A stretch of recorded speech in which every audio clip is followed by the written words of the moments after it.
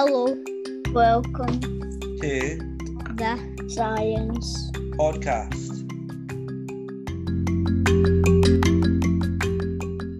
Hello, today we are talking to our guest Anne-Marie, who's an astronomer. Hello everyone, my name is Anne-Marie Wijmans and I work at the University of St Andrews and I work there as an astronomer. And I'm just wondering, because I have the feeling you already know a lot about astronomy. Do you know what an astronomer is? What does an astronomer do? It's somebody that studies the stars and stuff like that. Yes, indeed. What an astronomer does is looking at space and trying to figure out what is going on there. So I look at stars, and my specialty, the thing that I really study, is galaxies. And galaxies, like our own Milky Way, is basically big groups of stars together. So another thing maybe to know about an astronomer, do you think that to look at the stars, I just go outside and I look up at the night sky? Is that what you think that I do? No. What do I do then? What do I do to look at the sky? What do I use? Telescopes. So we have a telescope in St Andrews, and if you're ever in the neighborhood, you should definitely come and visit it. But I will admit that though Scotland is a great place to live, it is not the best place to put a telescope to look at the stars. Any idea why? Because there's lots of light.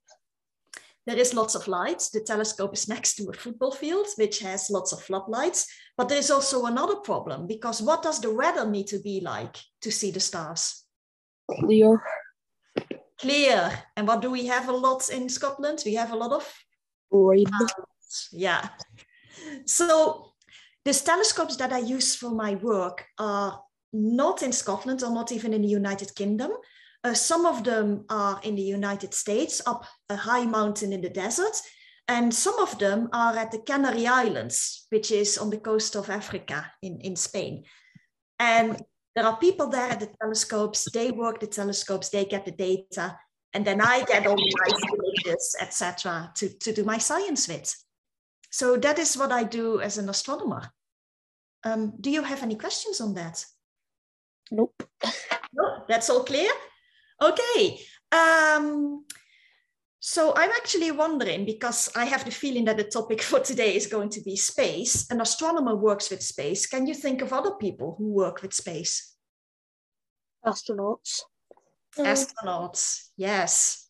Astronauts are people who actually go to space, right? So they go into a rocket. And where do the astronauts go? The space station.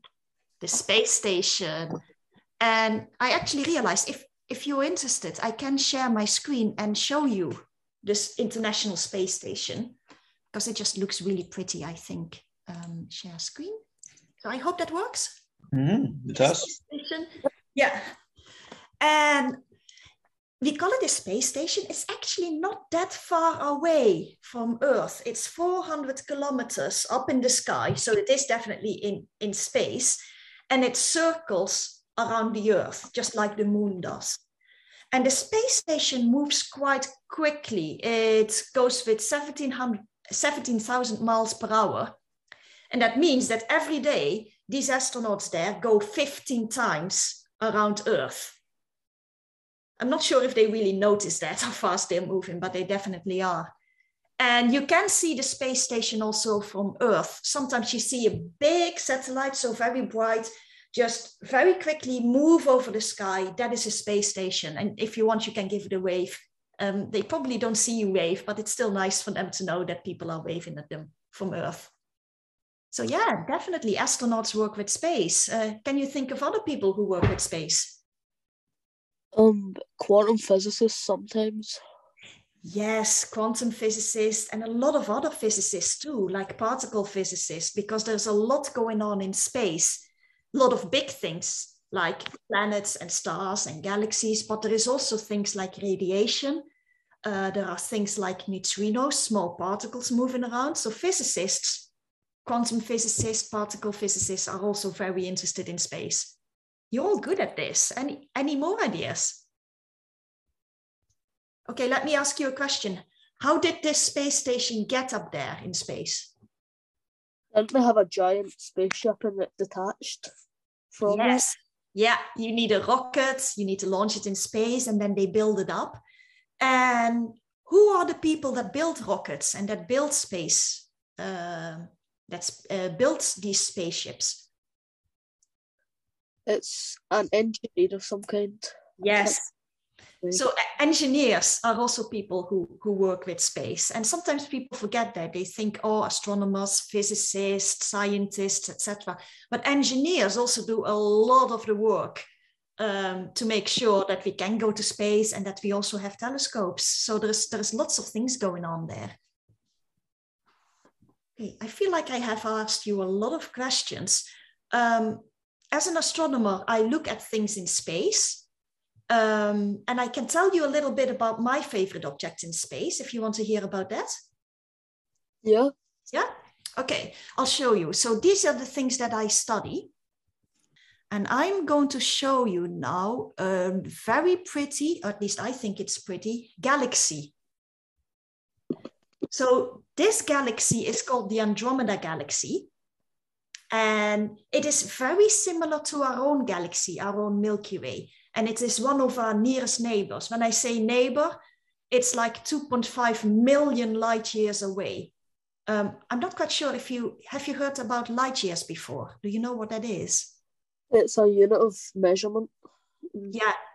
So light takes 2.5 million years to travel from the Andromeda Galaxy to us. So this is really, really far away. And do you know what galaxies are made of? Hundreds of stars and solar systems. Well, I hear Lachlan say hundreds of stars. Does anyone else think there are more stars or there are less stars in a galaxy? Does anyone want to have a guess how many stars you would see in a galaxy? More than a billion. Spot on. In one go, Noah. Yes.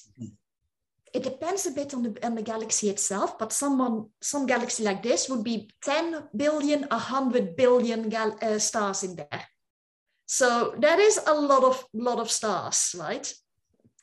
And that also makes that we can see these galaxies, because even though we can't see the single stars, because they're so far away, all of them together are bright enough to make us see the galaxy. And what else can you see in this galaxy? There's lots of stars in there. What else is there in a galaxy? Do you know? Planets. Planets, yes. It is actually interesting because if you think, oh, we have 100 billion stars in there, and suppose that each star has a few planets, then you also have hundreds and hundreds and billions of planets there. So that's a lot of different planets you could visit if you had a fast enough spaceship. So another thing that you maybe see here is you see that there are stars in there because you see a lot of light, but do you also see the black patches in here? Yeah. Yeah, now that black, that is dust. And I will say that the dust makes a galaxy slightly more interesting because the dust is all lying in the disk, the plane of the galaxy. That is like the pancake of the galaxy. And this comes from stars. And it makes these really nice patterns in there. It follows a little bit the spiral arms that you see in this galaxy. There is more in this galaxy. I'm just wondering if anyone knows what you would find straight in the center here of this galaxy. It's everyone's favorite object in space. It's a black hole. Yes, black hole. So we can talk more about black holes if you want later on, but in the center of, as far as we think, every big galaxy, there is a really, really big black hole.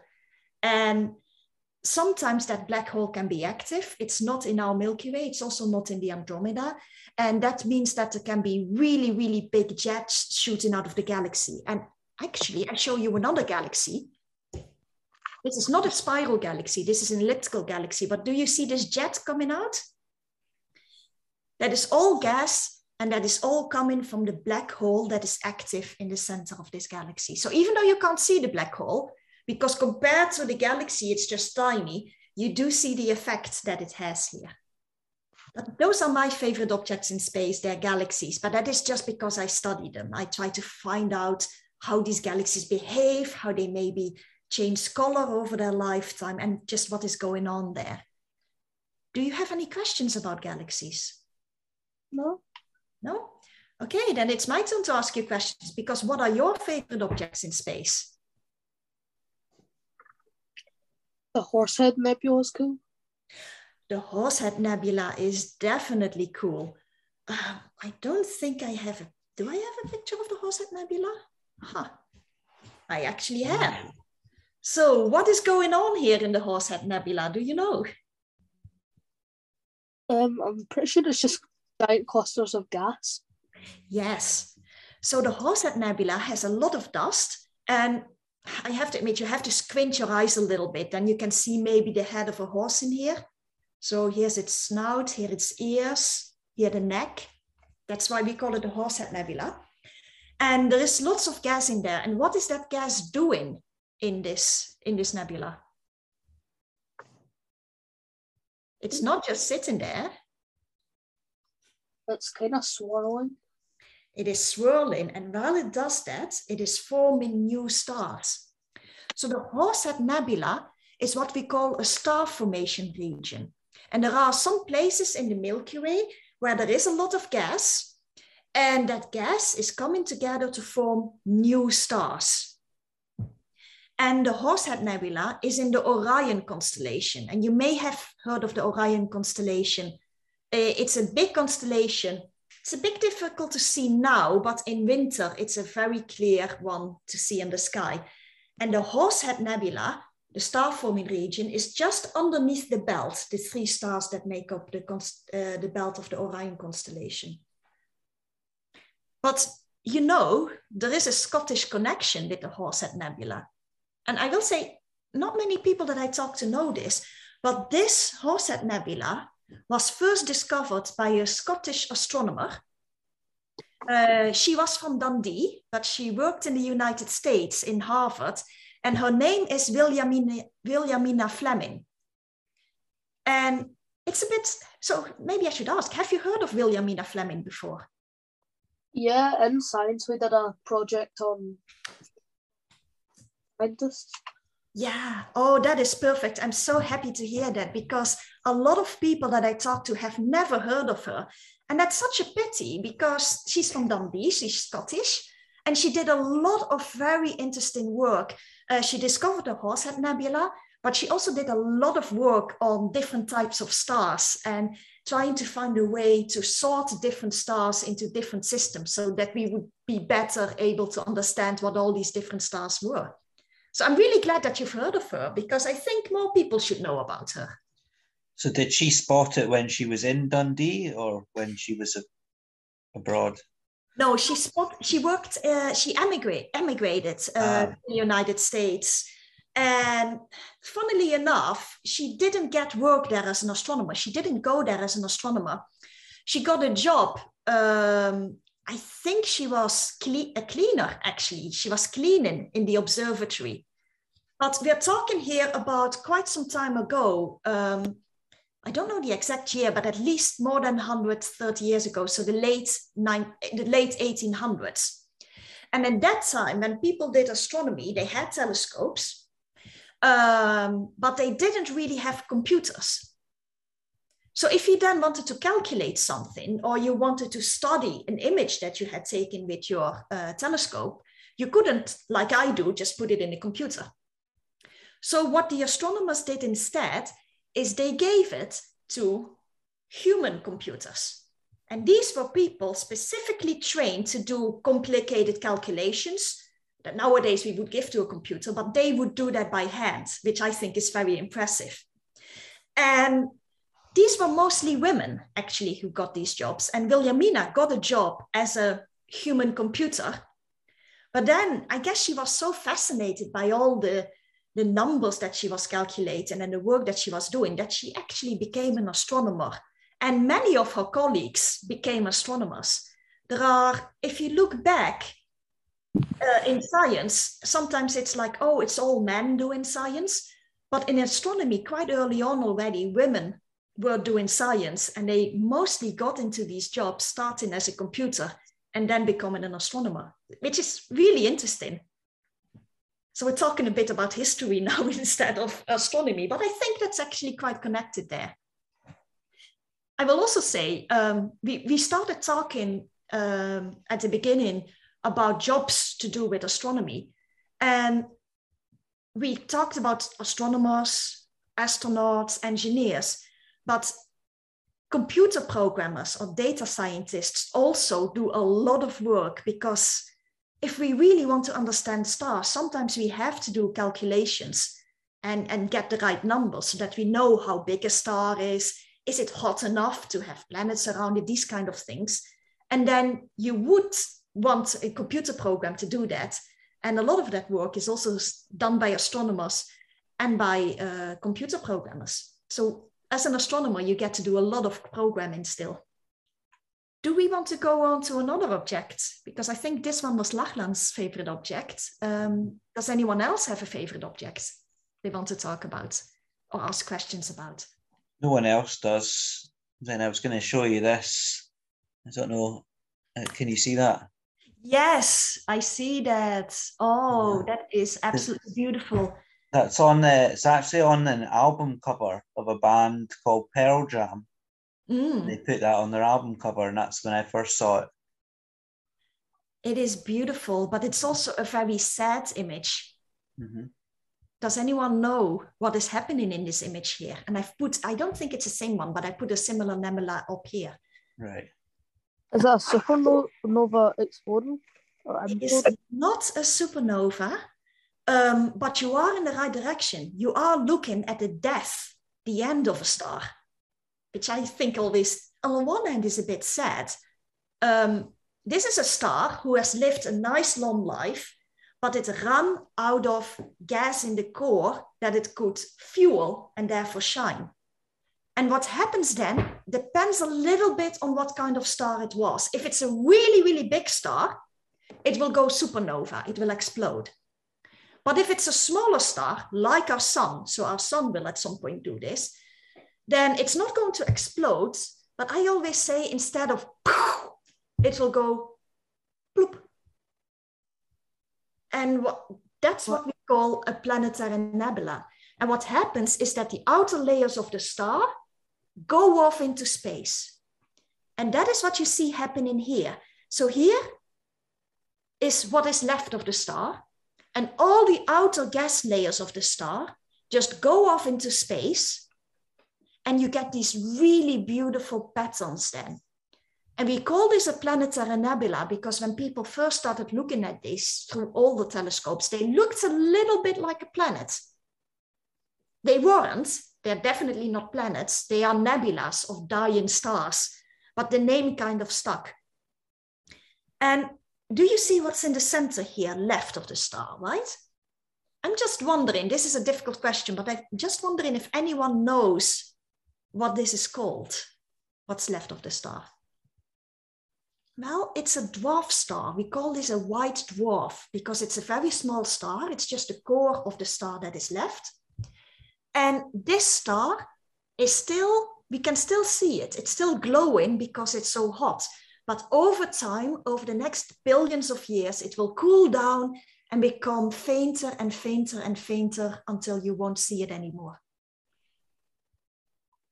I realize that all sounds a bit sad, but I can assure you the star had a long life. Our own sun, for instance. Ooh, that's a good question. Does anyone know how old our sun is? Isn't it like 13.8 billion or something like that? Oh, that is the age of the whole universe. Oh. So our sun is slightly younger. It's just as old as the Earth, in a sense. Maybe you know that number. Around 7 or 8 billion. A little bit younger. I would say about 4.5 billion years. And the lifetime of our sun, a star like our sun, a yellow star, can reach 9 to 10 billion years of age. So we still have 5 billion years left before our sun will go and turn into a white dwarf. And I hope at that time we have found another place that we can go to, but we still have 5 billion years to figure that out. But I kind of like that, right? Because you have this star forming Horsehead Nebula where you have gas that is forming stars. And then at the end of a star's life, all that gas that was in the star goes back into space and can, in principle, be used again to make new stars. So you have a circle of star life going on. Stars get born, they shine, they may have planets around them. And then at the end, all the gas goes back into space and can form new stars. I quite like comets. I think they're quite cool. Oh yeah, I am there with you. I'm just wondering, did any of you ever see a comet before? No. They can be a bit difficult to see, right? But this is one that I saw when I was a child.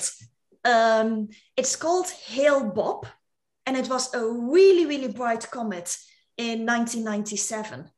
And what I like about this picture is the tail, right? Because comets have a tail.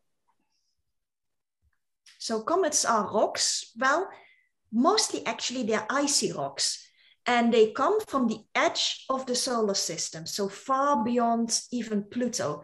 And they go around the sun, and then they come closer to the sun. The ice heats up, and it starts to move away from the comet. And that is how a comet gets its tail. And I'm now just wondering if people can see this, that there are actually 2 tails in this comet. Yes. Yeah. So this, the big tail here, that's the white tail, that is all the dust, all the gas that gets evaporated, that gets blown off. And that shows you the direction that the comet is moving. So it's trailing behind the comet. But this blue here, that is gas, and that is following the magnetic field. So the sun is in this direction here. So this second tail points towards the sun, and the dust tail points towards where the comet is moving. But I will say, if you ever get the opportunity to see a comet in the sky, just go and look, because they look amazing. But you will probably only see the dust tail. To see the other tail, the gas tail, you probably will need a telescope or something like that. So maybe next time there's a big comet up, you should just go to an observatory and look through a telescope. That would be really cool. Got a wee question for you. Mm-hmm. What about those small stars that you sometimes see, like when it was like small stars that you just look up and it's nighttime? Yeah. That is actually a good point, because there are so many stars that you can see, especially if it's nice and dark and not raining. And maybe we should actually talk a little bit about the stars, right? And see what we know about those. So I have just put up a picture of some stars, and I'm just wondering, and you can see this if you have good eyes and if you have a really clear night, you may notice that not all stars have the same color. There are blue stars, there are yellow stars like our sun, and then there are also red stars there. And as an astronomer, at that point you think like, that's interesting. Why do these stars have different colors? Does anyone have an idea about that? Does anyone want to guess why? Why would stars have different colors? What makes them have different colors? Usually different sizes. Yes, there are different sizes indeed. And which of these stars do you think are the biggest? So the biggest stars would also be the hottest stars, right? The blue ones. The blue ones. That's interesting. Why do you say the blue ones?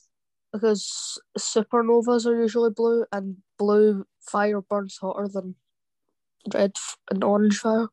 Yes, very, very well. it's kind of a little bit counterintuitive, but if you look at stars, then the biggest ones, and the hottest ones are the blue ones. And it's exactly for the reason that you just said, Lachlan. Blue fire is the hottest fire. I don't know if any of you ever go camping, but if you do and you want to heat up your foods with a gas burner, the flames will be blue. And the red stars are the smaller stars and the cooler stars. When I say cool, let's just place this into perspective, right?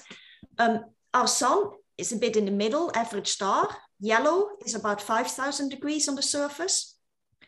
The red star is still about 3,500, right? So it's not cold, it's just colder than the sun. But these blue giant stars can be basically 10,000 of degrees. So they're definitely a lot hotter. I'm just wondering, is anyone surprised that blue stars are hotter than yellow stars? Is that what you thought initially? No. No. Why would you think it would be the other way around? Because I'm with you, Noah. It is a little bit strange. Why would it be the other way around, you think? The thing is, colors have different meanings, right? In astronomy and in physics, blue means really, really hot, and red is colder.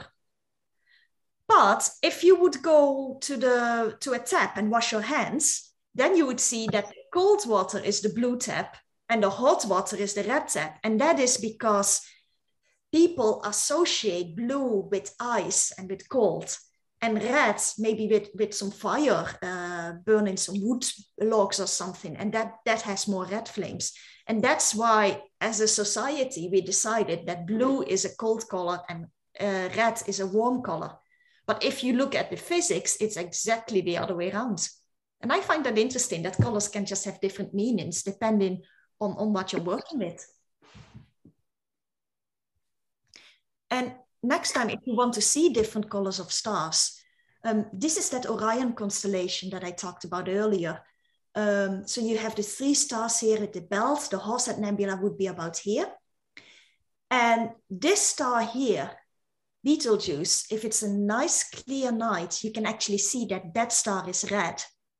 And then this star here on the belt, so Betelgeuse is on the shoulder, and the star, oh no, let's take this one. The star here at one of the feet is called Rigel, and that is a blue star. So if you look at those 2 different stars and it's clear, you can definitely see that they're different colors. That's the first time I've seen the name Beetlejuice and spelt like that, because there's like a well-known film you might know called Beetlejuice, but it spells it as in the insect beetle and juice as in juice you would drink. Yes. So I'd wonder if that's connected some way. I don't know.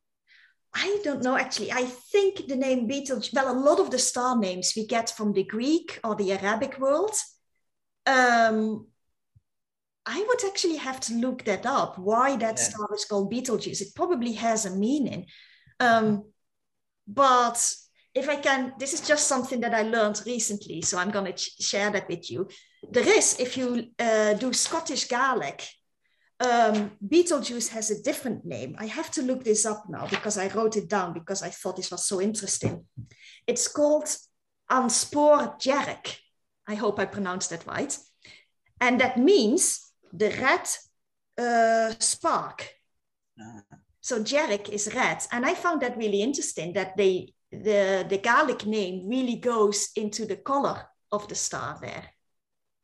Well, the star Rigel here, it's called An Spoor Lia, and Lia can mean something like light blue. So different languages use different ways to give names to the stars. I was just looking that up, adding on to that point, Anne-Marie. I was looking up why it's called Betelgeuse. Mm-hmm. And it says that the name is derived from the Arabic word Bat al-Jawza. I don't know how to pronounce it properly. And apparently that means the giant's shoulder. Oh, and that would make sense because the constellation Orion also comes from that same word. And it is in the shoulder. It is one of the shoulders in the Betelgeuse. Yeah. Was there not something about Beetlejuice, like, was it last year? And they were worrying because it was dimming. And then they figured out that it was like a cloud of gas and dust or something that was obscuring it. Yeah, so Betelgeuse is actually, if you are an astronomer, I think after this you will keep an eye on this too. Betelgeuse is a very exciting star because Betelgeuse is red, which means it's a cooler star. But Betelgeuse is not a small star. It's actually a red supergiant star. And that is what happens with a star, like our sun, just before they, well, I think actually Betelgeuse is a bigger star. That this happens to stars just before they explode. And that would be really, really exciting. We don't know how long till Betelgeuse is going to explode. It may be a few more 100 years, it may be a few more 1,000 years. It could also happen tomorrow. We don't know. So whenever Betelgeuse does something that is a bit strange, like dimming or brightening, we're all looking at it going like, oh, is it going to go? Is it going to go? But so far, it's still up there. But that would be really nice because we do have seen supernovas go off in stars in different galaxies, and we see them actually regularly. There is also, I feel like we're doing a bit of history there. If you don't want to, you need to stop me there. But for instance, this one here is called the Crab Nebula, and it is what remains of a supernova. And this one here went off in the year 1054. And we know that it went off in that year because there are basically books written by Chinese astronomers who saw the supernova go off, because a supernova is very, very bright. And the star, as they say, was visible during the daylight. And they noted this down. They also noted down how it then became dimmer again over time. So we have information of supernovas that went off almost 1,000 years ago, thanks to astronomers who kept track of that. And it also shows astronomy is very international. This was something that we have left from Chinese astronomers, but many different people all over the world have been watching the skies for thousands and thousands of years. And we're always very lucky when we find something back, or when that knowledge just comes to us. Yeah. Just to butt in just for a wee second, I just looked up because I was intrigued about the name Beetlejuice as well there and the film, and wondering what the connection was. And It says here that Beetlejuice, the film, was named after the Betelgeuse star, a star in the Orion constellation. The reasoning behind this is that Betelgeuse is supposed to be the doorway to the infinite blackness of outer space, which is a metaphor for Beetlejuice, the character in the film, being the doorman of the underworld. So it is connected. Wow, that's amazing. I learned something new today. Yeah. I think we have your profile as well, Anne-Marie. Oh, wait a minute, I pressed the wrong thing. Because you filled in a wee profile thing. Oh, minute, I'll just share it. I'll try. Share it. There we go. Can you see that? Yeah. Don't know what will happen if I do this. It might go chaotic. Can you all see that on the... So that's it. Anne-Marie's profile. So a wee bit about Anne-Marie as well. Oh, you were born in the Netherlands? Yes. Ah. So it tells you a wee bit about like how Anne-Marie got into what she does now. I always look at the jokes. What does a star win in a competition? A constellation prize.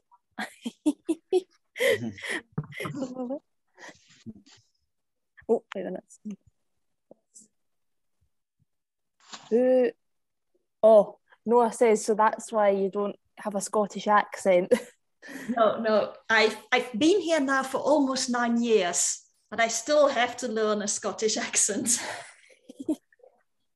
I meant to put it on everyone, but I still did it to Rebecca. Oh, was it just me you sent it to? Yeah. Oh, By okay. accident. I seen it popping up. Hmm. So, and dinosaurs. You like dinosaurs as well? Oh yeah, I read so much about dinosaurs. And they asked me, if you weren't an astronomer, what would you be? And I feel like going out and digging up dinosaur bones, it's probably just a small part. Probably you spend lots of your time in a lab and then looking at the bones and trying to make sense of them. Just like I don't spend all my time at a telescope, but I think still it would be also a very cool thing to do. Yeah. Lachlan knows his dinosaurs. I know that.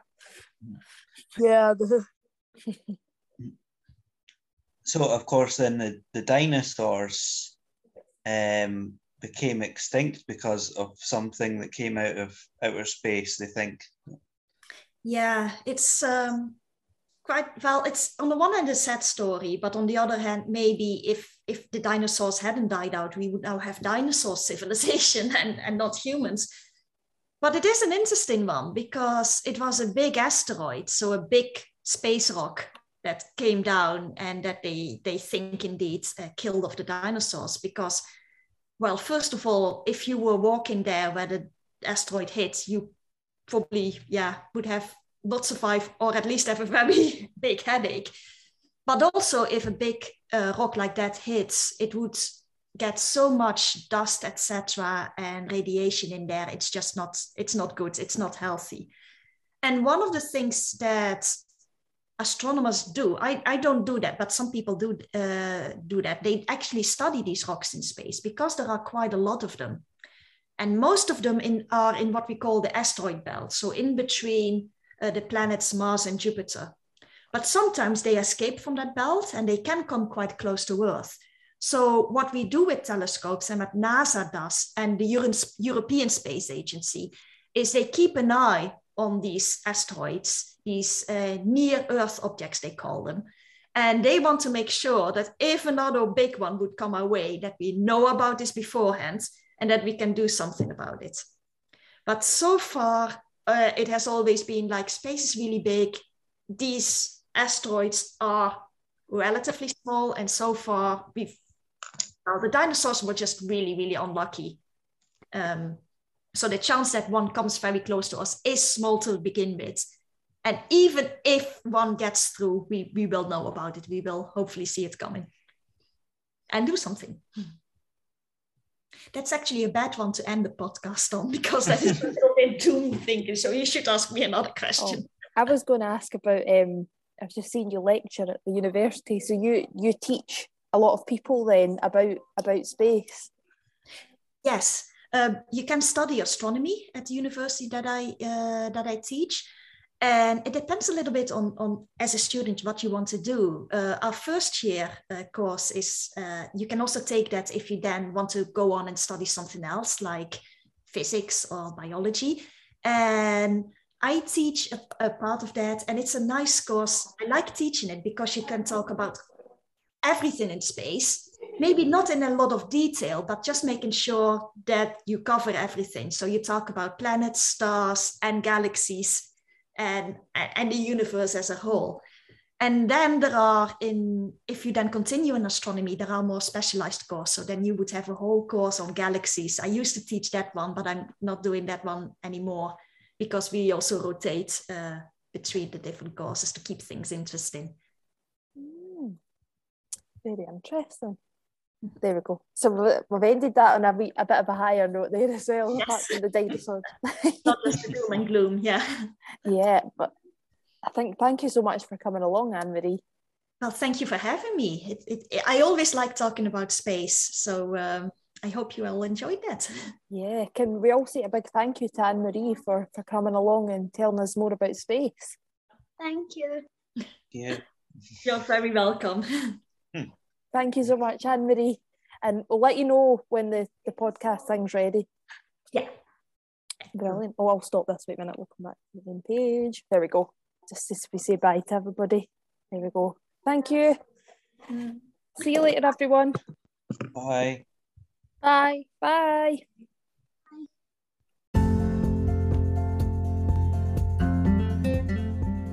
Goodbye.